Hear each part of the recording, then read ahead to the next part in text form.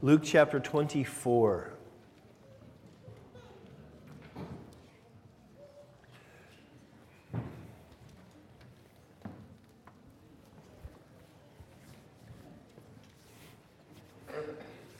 We're going to look at verses 36 through verse 49 today. So if you can turn your Bibles to Luke 24, verse 36, and then follow along with me. I'm going to read that text, and then we'll pray, and we'll get into it together.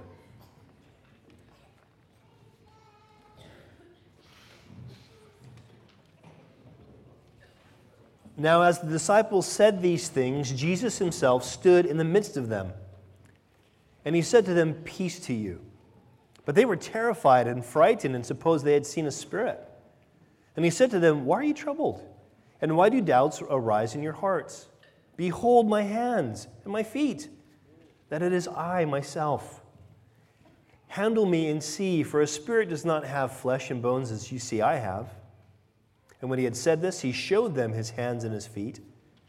But while they still did not believe for joy and marveled, he said to them, "Have you any food here?" And so they gave him a piece of broiled fish and some honeycomb, and he took it and ate it in their presence. Then he said to him, "These are the words which I spoke to you while I was still with you, that all these things must be fulfilled which were written in the law of Moses and the prophets and the Psalms concerning me." And he opened their understanding that they might comprehend the Scriptures. And then he said to them, "Thus it is written, and thus it was necessary for the Christ to suffer and to rise from the dead the third day, and that repentance and remission of sins be preached in his name to all nations, beginning at Jerusalem. And you are witnesses of these things. Behold, I send the promise of my Father upon you, but tarry in the city of Jerusalem until you are endued with power from on high." Father, we are so thankful today that Jesus is alive. Lord, that our hope is not in vain, that our work in your name is not in vain, that Jesus is alive. And we pray, Lord, that you would help us to believe that. Lord, that you would help us to examine the evidence for ourselves, to draw near to you as the person that you are, and to go from unbelief to belief.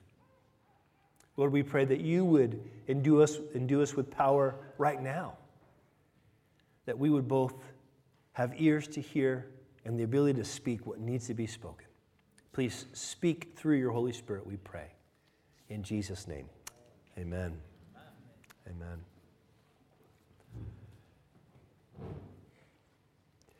So what happened earlier in this chapter, in Luke 24, was Jesus had appeared to two disciples.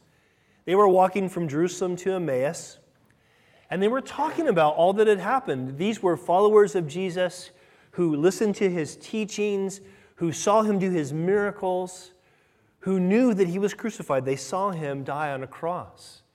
And they're beginning to hear these rumors that Jesus has come back from the dead. And they're just wondering about these things. They're thinking, how can these things be happening? And Jesus is resurrected, and he kind of comes alongside them. They don't recognize who he is as they're walking on the road. He kind of catches up to them as he walks, and they don't recognize him as Jesus. And he says, "Hey, what are you guys talking about?" And they say, "Well, have you not heard of all that's going on in Jerusalem? All the things that are happening?" And he says, "Oh, what things?" And they're all, "What, are you a stranger here? We heard of this Jesus guy. He's the Messiah, that he was God's chosen king. And he was mighty in word and deed. And then he was crucified. And then now they're saying he's risen from the dead." And when they're saying these things, the Bible indicates that they're sad. I mean, they're discouraged. They're discouraged because they had certain expectations about who Jesus was and what he would do. And even though he's risen right next to them, they're still going, "Man, this is such a sad thing that he died on the cross. And supposedly he's risen from the dead." And he says to them, "Man, you guys are so foolish and slow to believe all that the Scripture says." And it says that beginning with Moses, he takes them through a Bible study. I would have loved to have been at this Bible study. And he shows them everything that the Old Testament Scriptures have to say about Jesus being the Messiah. And so what happens is, they still don't see it's Jesus. They go in to have a meal. They say, come eat with us. And so he comes with them. He breaks the bread. He gives thanks and breaks the bread, and their eyes are open. They go, oh my goodness, this is the risen Jesus right in front of us. And then he disappears. Why would he do that? And so they're so blown away, they hightail it to where the other 11 disciples, or other 10 disciples are, and they go spend some time with the other disciples, and this is where we pick it up in our text. They are blown away about what happened, and they go and they want to tell the other disciples, we've seen him, we've seen the risen Lord. And so when you pick it up in verse 36, it says, now as they said these things, as they explain all that I just explained to you, Jesus himself stood in their midst and said to them, peace to you. Now see, if I was Jesus, I would have come and said, boom, made them all jump. But Jesus is nicer than I am. So he says, peace to you. And they're like, whoa, what's this? It says that they are terrified and frightened because they think they've seen a spirit, or some versions say a ghost. Now, it's interesting because Jesus, he questions them on this. He challenges them on this. He said to them, why are you troubled, and why do doubts arise in your hearts? Now, this is really important for us to understand, because when Jesus is challenging them here, we need to know that he's not chastising them. There's a difference. Jesus isn't saying, you idiots, why are you doubting? He's challenging me, saying, hey, seriously, why are you doubting? Why are you doubting what you can see with your eyes, what you can hear with your ears, what you can touch with your hands? Why are you doubting, he's saying. Now, we need to understand there's a big difference between doubt and unbelief. There are two different things. See, doubt happens when reality clashes with expectation. So these guys expected that the Messiah was going to come and he was going to move in supernatural power. He was God's chosen king, that's what Messiah means. And he was going to rescue the Jews from the Roman oppression. They expected a military Messiah. So when they have this Messiah that comes and purposely allows himself to suffer and be crucified, they're going, this does not meet our expectations. And because they were believing that God had sent him, but then he didn't meet their expectations, they begin to doubt. That's doubt. Doubt is when reality clashes with expectation. We all experience this. It's a natural part of our faith, of coming to faith and actually even developing faith, is doubt. Whereas what's unbelief is when reality is equated to expectation. See, the Jewish leaders of Jesus' day, they thought, no, the Messiah has to look like this. And even if he does everything that the Messiah should do and says all the things we expect the Messiah to say, if he's not what we want, he cannot be the Messiah. That's unbelief. A stubborn refusal to believe the evidence. Doubt also requires a rethinking of things. This is why doubt isn't necessarily a bad thing. When reality clashes with expectation, you have to stop and think, well, what's going on here? What's actually happening here? We expected a Messiah who would conquer, and yet we have a Messiah who suffered. We expected a Messiah who could overcome anything, and yet when he dies and overcomes death, we're not sure what to make of it. It requires us to rethink. That's okay. God wants us to think, to be critical about what we understand. Whereas what unbelief is it refuses rethinking. Interesting, as I've said, these two kind of definitions for unbelief, reality is equated to expectation and it's a refusing or rethinking. That's often what Christians are accused of when we say we have faith. They say, man, you guys have faith that it's so unreasonable. You're just saying, you're equating what you expect with reality. No, we're not. Or no, they say, no, you're refusing to rethink this. No, we're not. We're thinking critically of this historical Jesus and saying this is where the evidence points. It points to faith in him. See, doubt can lead to faith. And I hope that encourages you here. If you're here today as a doubter, and you're going, I like this idea of a God being good. I like this idea of a God who forgives sins. But reality says life's just too difficult. I'm not too sure. Well, let me encourage you to rethink. Let me encourage you to consider the death and resurrection of Jesus, because that doubt can lead to faith. Let me encourage you not to be unbelieving, refusing to believe what the evidence points to. And so Jesus is challenging these guys. He's wondering, why are you doubting when you see what's before you? And so what does he do? He then presents himself as the physical evidence. In verse 39, he says, behold, in other words, look, guys, look. He says, look, my hands and my feet, that it is I myself. He says, handle me, touch. Touch me and see, for a spirit does not have flesh and bones, as you see I have. And when he said this, he showed them his hands and his feet. Jesus is presenting himself as physical evidence. Now, you need to understand this too. Recognize what's going on right here. Jesus is emphasizing his physicality. He's emphasizing that this is not a spirit. Luke wants us to see this because the gospel writers want us to understand that this Jesus' resurrection is not some metaphor for overcoming life. I mean, it is that, but it's way more than that. It's an actual, literal, physical, historical reality. And Jesus is presenting himself as this. In fact, listen, you need to know, the first Jesus followers, these disciples who here started as doubters and became believers, they based their entire life on the reality of a physical resurrection. Listen to this. Here's what Peter said, or what Peter wrote in 2 Peter 1:16. Peter said, "For we were not making up clever stories when we told you about the powerful coming of our Lord Jesus Christ. We saw his majestic splendor with our own eyes." Listen to what the disciple John says. He says, "We proclaim to you the one who existed from the beginning, whom we have heard and seen. We saw him with our own eyes, and we touched him with our own hands. He is the word of life." The Apostle Paul, one who didn't walk with Jesus on those 3.5 years of mission, but was wanting to, I'm sure, concluding to his death, and also after Jesus resurrected and appeared to him, he saw the resurrected Christ and received instruction for the resurrected Christ. Here's what he says about the resurrection. Paul writes in 1 Corinthians 15, "And if Christ has not been raised, then all our preaching is useless, and your faith is useless. And if our hope in Christ is only for this life," in other words, a metaphor for overcoming, "we are more to be pitied than anyone in the world." Do you see what's happening here? Do you see what Luke's saying? Do you see what Peter and John and Paul all said? All the same thing. There's a physical reality that Jesus expressed when he was resurrected. That the dead became undead. He had a new body. It's a physical, radical, historical change. So this is important because Jesus is calling us, the Bible is calling us to believe. But it's not calling us to believe without thinking. It's calling us to believe the evidence that Jesus gave. Hey, I'm not asking any of you to not think. I don't think any of you are probably as big as cynics as I am. I wrestle with doubts every single week, if not every single day. But you know what I do? I keep going back to this evidence and going, man, I can't dispute that Jesus rose from the dead. The evidence is just too solid. And if he rose from the dead, then all the hopes that are connected with him need to be true.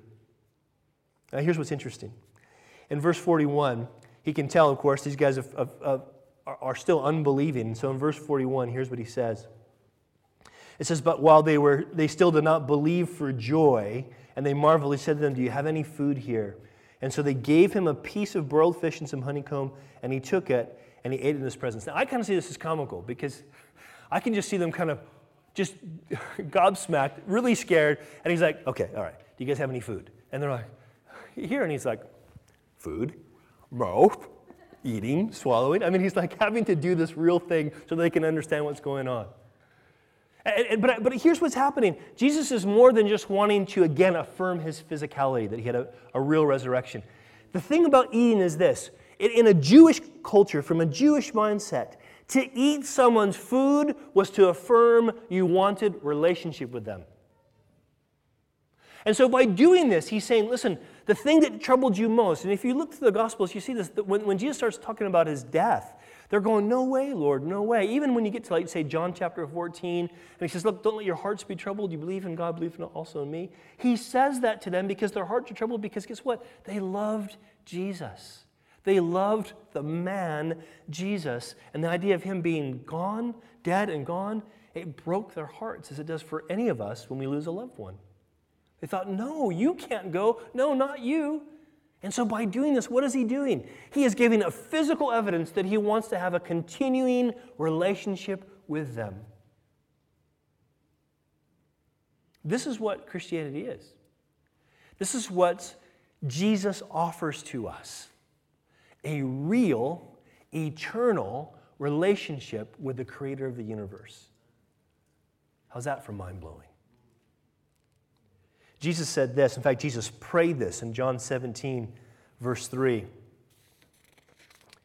He said, "And this is eternal life, that you may know that they may know you, the only true God, and Jesus Christ, whom you have sent."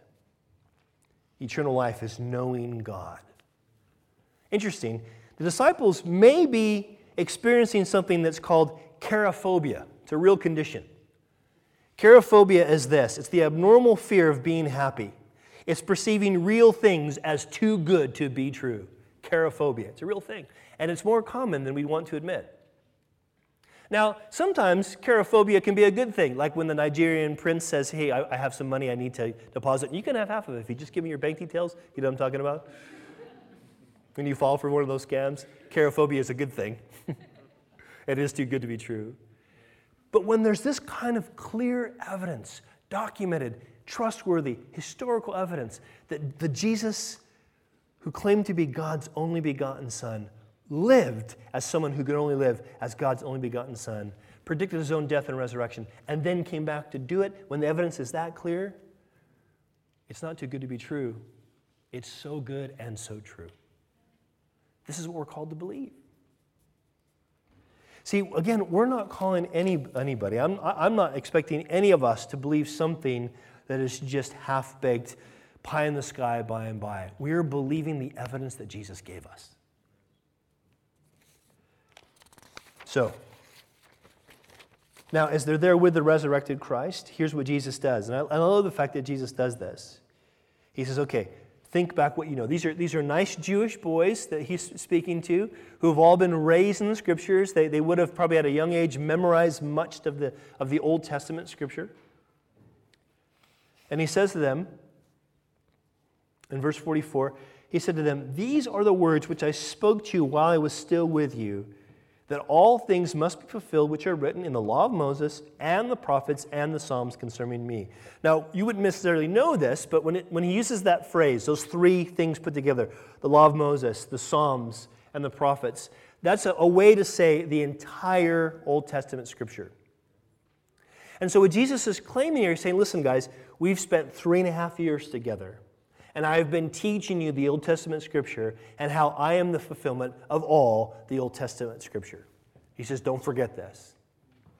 One of the reasons the bulk of Jesus' ministry was teaching was because he calls us to an intelligent faith. It's amazing that God had planned it so perfectly that he would send the prophets and he would send the psalmists and he would choose a people that he would build a history with, that is Israel, so that there would be all these historical things that would point to a final fulfillment in this person of his chosen king, the Messiah, the Christ. In fact, Jesus said this himself in Matthew chapter 5, verse 17. He says, I've come, I did not come, he says, to abolish the law of Moses or the writings of the prophets. No, I came to accomplish their purpose, Jesus said. He says in John chapter 5, verse 39, you search the Scriptures. He's talking to religious guys here. He says, you search the Scriptures because you think they give you eternal life, but the Scriptures point to me. And so he's saying the same thing to his disciples. Did you forget every Bible study you've ever had? That all points back to me.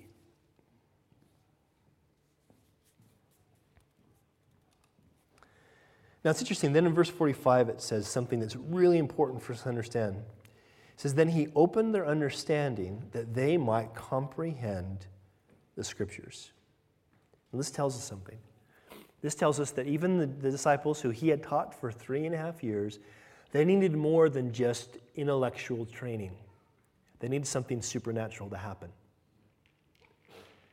I want you to know, if you're visiting today, I want you to know that we've been praying that God would do a supernatural work in your heart. Because that's what it took in our hearts for us to have our eyes open. Now, I want to be clear here. Jesus isn't bypassing their intellect. He isn't bypassing their reason. But he is enlightening their eyes. He is helping them understand supernaturally. He's taking these blinders off. He's helping them to see that this is true. Interesting, the Apostle Paul said this about that work of God. He says, my notes are bad, sorry. He says, these are the things that God has revealed to us by His Spirit. The Spirit searches all things, even the deep things of God. For who knows a person's thought except their own spirit within them? In the same way, no one knows the thoughts of God except the Spirit of God Himself. Now, I want you to think about the logic of this. Seriously, think about the logic of this. If I want to know you, okay, I can only know you so far by observation. Isn't that true? I can look at you and maybe guess that you're male or female. I can look at you and maybe guess the region of the world that you or your ancestors came from. I can then maybe hear your accent or lack thereof and wonder where you're from. But I have to ask you questions, and you have to give me answers if I'm going to really know you as you are. You have to self-disclose, don't you? How much more God? We can't see God with our eyes. We can see the works that He's done with His hands, but then only they can tell so much. If we're going to know God, we can only know God as He's revealed Himself to us. So we know that in the person of Christ, the Bible claims that Christ is the revelation of God. God's saying, this is what I'm like. But we still need that supernatural aspect of His Holy Spirit, God the Spirit saying to us, this is what I'm like. We need Him to show Himself to us. Let me ask you a very serious question. Are you open to that today? Are you open to have God reveal Himself to you? Look, I'm not saying, are you doubting? Remember, doubt, unbelief, two different things. You might be doubting, but are you open? Are you willing to rethink this reality that God would need to show Himself to you?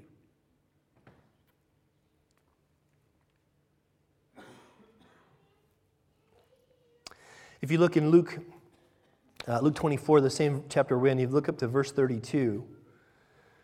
When these two people who are walking on the road, the two disciples who are walking on the road to Emmaus, after they got done talking to him and Jesus, or talking to Jesus, and Jesus vanishes, he says this, they say this, they said to one another, did our hearts not burn within us while he talked with us on the road and while he opened the scriptures to us? Did our hearts not burn? We're praying to get heartburn before you eat today. We're praying your hearts burn with the truth of who Jesus has presented Himself to be and why we can believe that He is who He is and that He is alive today. Now He says to them in verse 46, then He said to them, thus it is written, and thus it was necessary for the Christ to suffer and to rise from the dead the third day. Now, Luke only gives us that sentence, but it's implicated that he was actually having kind of a similar Bible study with these guys that we saw happen with the two guys on the road to Emmaus. And so he's basically going, okay, let's review. This has always been God's plan. I have always been God's plan. Jesus isn't plan B. Like God says, I'm going to make the world for me perfect. Everyone's going to love it. And oh man, they messed up. What do I do? Okay, I'll give them a bunch of rules. Oh, that's not working. What I'll do? Okay, I'll send my son. That'll work. He's not plan B or C. He's plan A. God knew exactly what would happen when He made the world, and yet He loved us so much that He made the world, and He pierced the world in history so that we could know Him.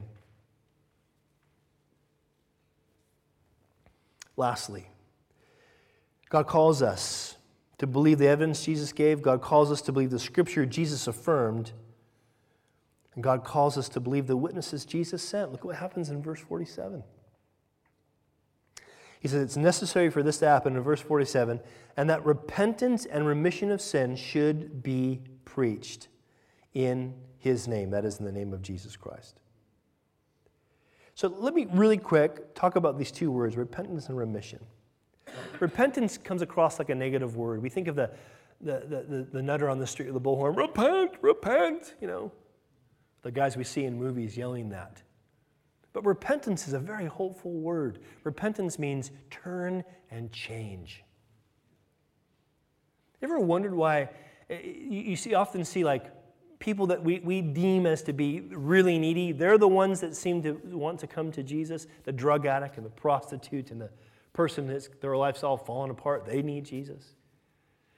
I want you to understand the Bible's super clear that everyone equally needs Jesus. You know the differences? You know why some of those down and out people tend to say, yep, I need Jesus? It's because they see the consequence of their own choices. We're slower to see that. Our consequences might be more subtle. Maybe the negative is spread out. Maybe it's spread out far enough that we can blame somebody else for the negative. We don't see the need that maybe they see, but the need's still there. And so there's a great hope that we can change, that we can actually have our affections change, that we could want something that we can actually attain to. There's a proverb that says that hope deferred makes the heart sick. And I don't know if you've ever had to deal with disappointment or ever had situations where you thought, finally, this good's going to happen, and it doesn't come through, but it's a sickening feeling. Well, Jesus is presenting a hope that doesn't make our hearts sick. He's guaranteeing us a living hope that we sung about today. Repentance is part of that. When there's this cry by Jesus himself or by his followers to say, repent, it's saying, turn and change. You can change. Your heart can change. Your affection can change. Your life can change. Your marriage can change. Your family life can change. Your work life can change. Why? Because God can change you. It's a hopeful word. He says we need to preach with authority. He says that he sends these guys to preach with authority, repentance, but also remission of sin. You guys know that word remission, right? You've heard that word before. We use it in terms of cancer, right? We say cancer's in remission. What does it mean? It means that the cancer is no longer having the effect that it had before. It's your body's, practically speaking, free of it. That's this idea of remission. Remission is a freedom from something.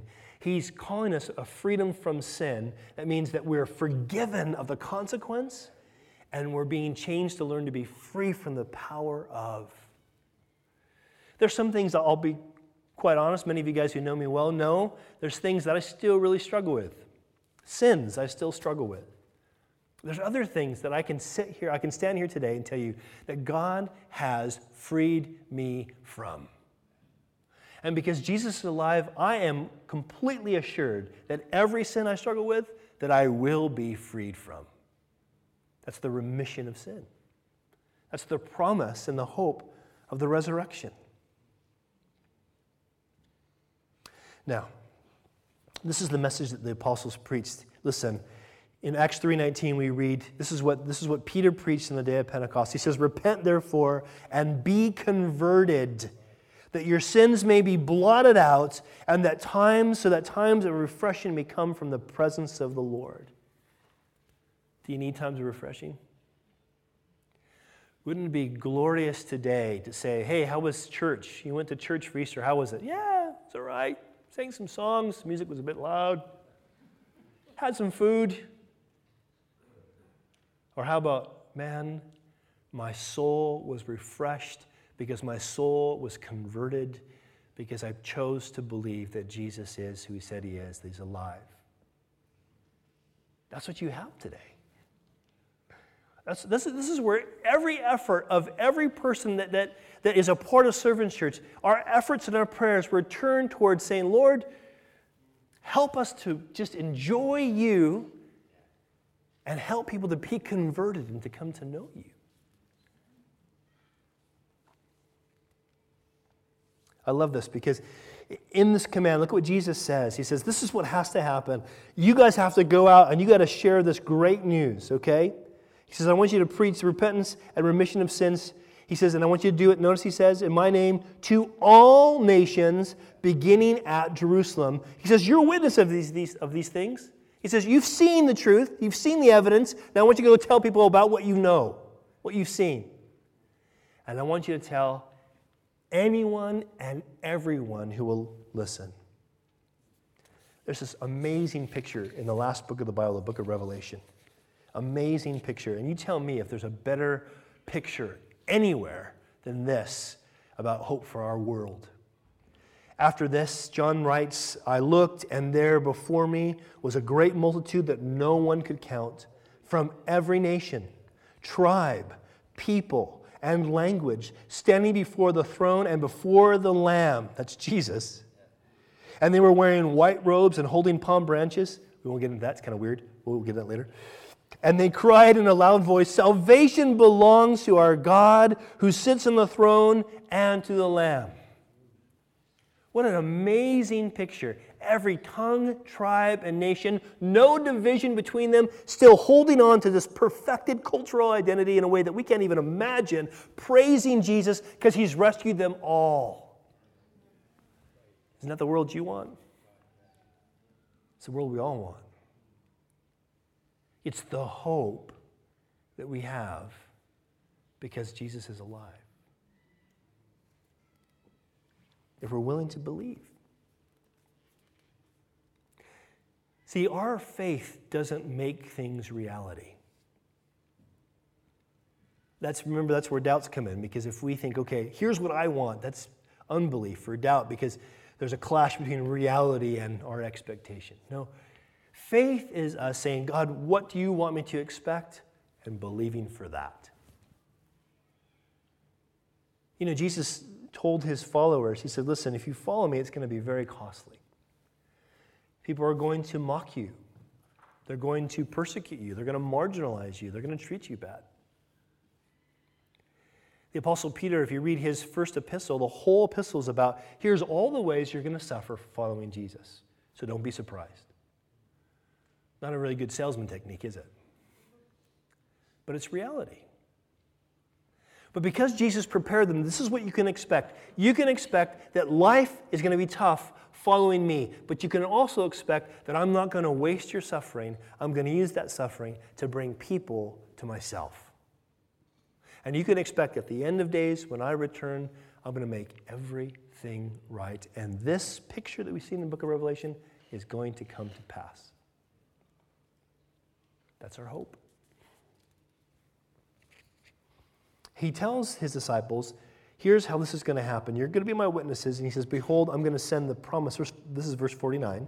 He says, behold, I'm going to send the promise of my Father upon you, but I want you to tarry or wait in the city of Jerusalem until you're endued with power from on high.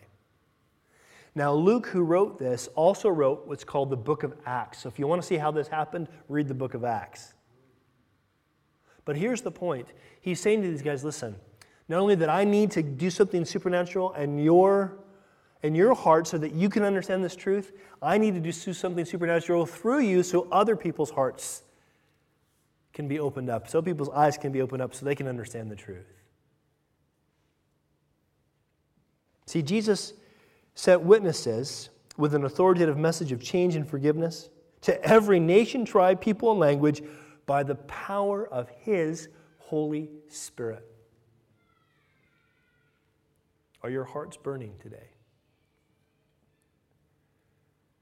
Jesus said to a very religious man, a very sincere religious man named Nicodemus. He came to Jesus by night, probably didn't want himself to be marginalized as Jesus wasn't too popular with his circles. So he comes to Jesus by night and he says, we know you got to be from God because you're doing all these miracles. You know, and the things that you're saying, we can't deny these things, but you know, there's a but at the end of his kind of statement. And Jesus says to him, listen, Jesus replies to Nicodemus in John chapter 3, very truly I tell you, no one can see the kingdom of God unless they are born again. He says later on, very truly I tell you, no one can enter the kingdom unless they are born of water and the Spirit. Flesh gives birth to flesh, but the Spirit gives birth to spirit. So Jesus tells this very sincere guy who comes to him and says, listen, here's what's lacking. What's lacking is that you need to be born again. You need the Spirit of God to do something supernatural in your heart. Do you recognize that? Right now, do you recognize that you need God to do something supernatural in your heart? That there's doubts where the reality that you see doesn't match up with the expectations that you've had. There's doubts. There's things that you're wrestling with. Do you see that Jesus here has presented himself in this historically verifiable document? Jesus has presented himself to his disciples as risen from the dead physically. Evidence, empirical evidence that we can trust that he is who he said he is. And you still say, but something's still missing. You must be born again. Now listen, I'm not going to tell you that you can just choose to be born again, because I don't think the Bible teaches that. But you can choose to ask God to give you that new life.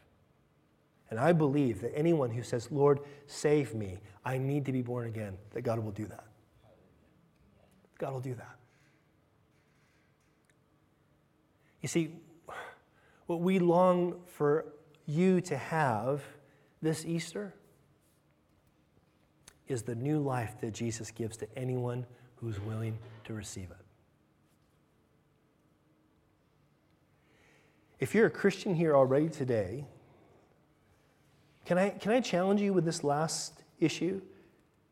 You know, Jesus here calls us to believe the witnesses that he sent. Luke's bringing that back. Luke's saying, look, believe the witnesses that Jesus sent. Do you see yourself as one of those sent witnesses? That you are sent to testify that Jesus saved you. The risen Christ saved you through his death and resurrection. Do you see that? Because if you don't believe it, how are you going to expect your neighbor to believe it? But if you believe that, then trust him for that strength to keep showing that and sharing that. And if you're here today and you're just visiting, this stuff's new to you, this Jesus stuff is new to you, believe.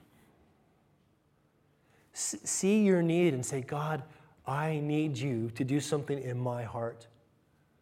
I need you to overcome my doubts. I need you to do something supernatural so I can understand who you are and what you've done. I want to pray for you right now to that end. Let's bow our heads and close our eyes. Father, I want to pray right now for all of us that are already Jesus followers, that are already following after your Son. We pray, Father, that you would fill us afresh with your Holy Spirit. Lord, would we walk in repentance and remission of sin? Lord, forgive us when we're such bad witnesses that we don't turn from our sin, that we are unforgiving and unloving and selfish and prideful and so many other things. God, forgive us afresh. We want to turn and change because we believe that what you've provided through your death and resurrection gives us that remission, that freedom from sin. So, Lord, revive us afresh right now. On this resurrection day, revive us afresh. And Father, I pray for anyone here who doesn't yet know you, Lord, as their hearts are burning, would they humble themselves? Help them to humble themselves and cry out to you.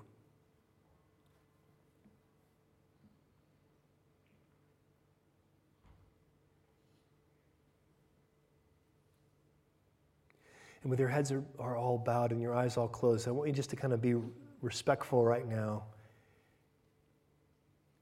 To be still, to not be looking around or chatting to anybody.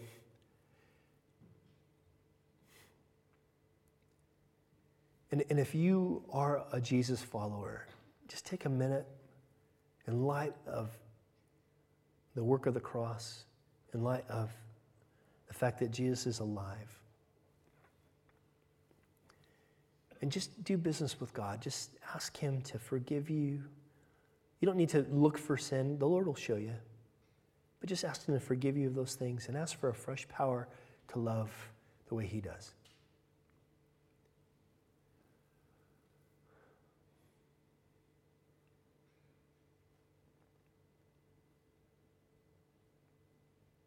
With our heads still bowed and our eyes still closed, I just want to challenge you guys that are not yet or haven't yet been believers. If you're here this morning and your hearts have been burning by what's been said and you are recognizing that God's speaking to you, it's not this bald-headed American guy, but the Spirit of God is something happening in your heart, would you cry out to him?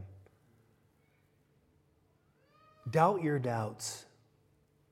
Believe your beliefs.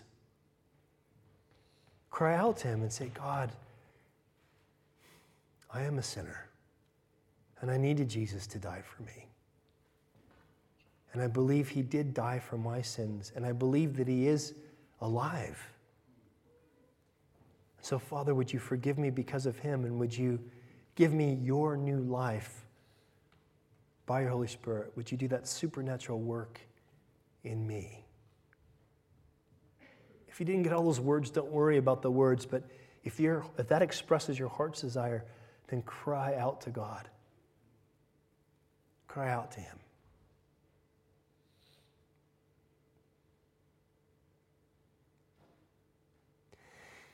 If you're still unsure, if you still have questions that need to be answered, then ask. Be willing to rethink. Don't be stubborn and unbelieving. Father, I thank you so much that you can do by your Holy Spirit what we cannot do. And Lord, thank you so much for so many of us that are here that can testify of your supernatural work in our lives that you didn't just do one time long ago, but you continue to do on a day-by-day basis. And Lord, we thank you for all those who generously brought food today. We pray, Father, that as the kids get signed out, that, Lord, we pray that they had just a real blessed time.